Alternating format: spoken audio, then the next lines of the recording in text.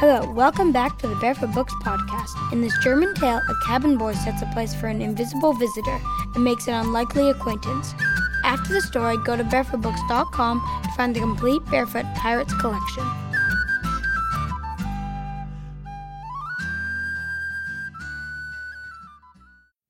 This is the story of the Kobald and the Pirates, a story from Germany. Jake was a cabin boy, which was just what he wanted to be. He loved the smell of the sea, he loved the sound of the wind in the rigging and the creaking of the ship as it rolled with the waves. He knew that this was the life for him. Jake should have been happy, but he wasn't. For though he loved the ocean waves, he worked for a captain who treated him very badly. And there was worse than that. The ship was a pirate ship. One day, Jake was setting the table for dinner when the captain growled, "What's the use of having a fool of a boy like you? You never do anything right. How many places have you set?" "But why, just one, sir. Isn't that right?" Jake trembled as he answered. "Course not," yelled the captain. "Tonight I dine with Klabouterman. Set a place for him and make sure there's plenty of food and wine. Get a move on, boy, or I'll have you flogged." Jake quietly did as he was told, and then stood aside to await the guest. He had the surprise of his life when the captain sat down opposite the empty place and started to talk. "I must say we're having fair weather and a good voyage. It keeps the crew happy, and they're not such a bad lot. What do you think of them, eh?" Jake was confused. One minute the captain was furious with him, and the next he was chatting away as if they were friends. "Oh, the crew are fine, sir," he said. I'm pleased to be one of them." "What?" roared the captain. "Who told you to speak? I'm not talking to you, young lad. I'm talking to my guest. Get out of here."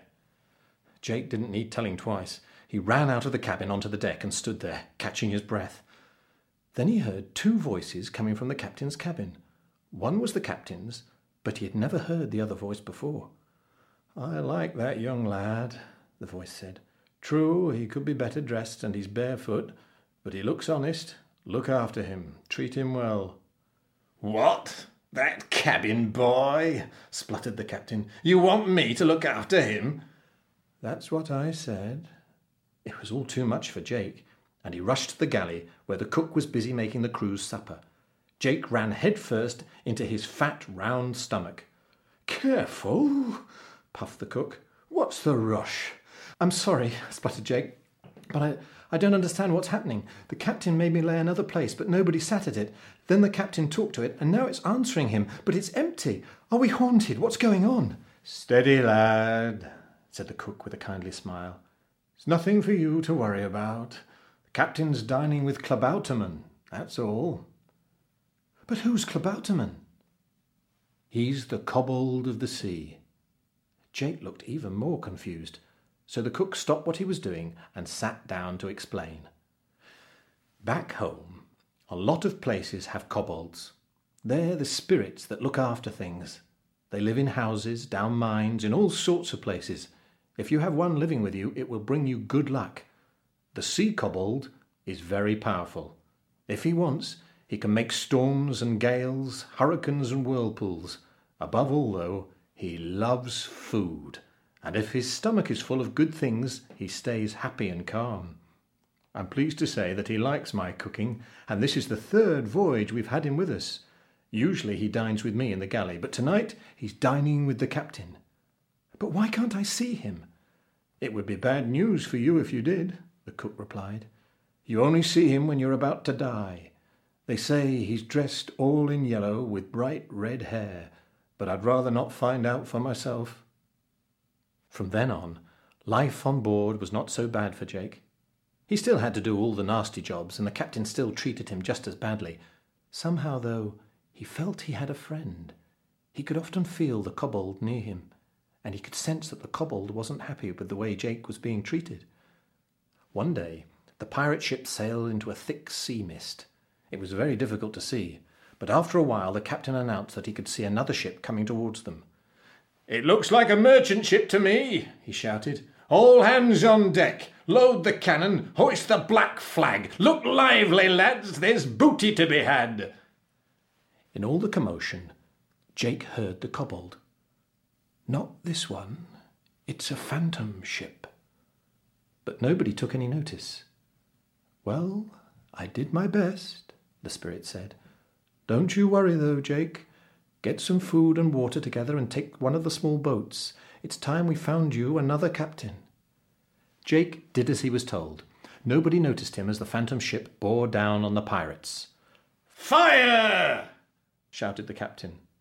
The gun roared and the cannonball shot straight at the other ship, but it passed right through and out the other side. Still the strange ship came towards them. "Again, lads! Fire again!" It was too late.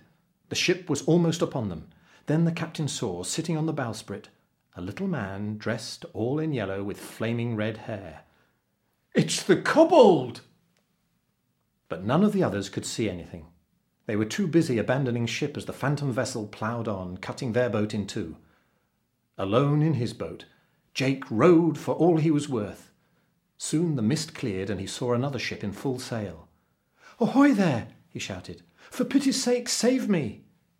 I'm pleased to say that the crew did just that. Soon Jake was warm and dry in a cabin. Sitting opposite him was another captain, but one who smiled a friendly smile as his cabin boy set the table for a meal. "Shall I just lay 2 places, sir?" "No," the captain said kindly. "Make it 3 if you would. I think the Kobald will be joining us."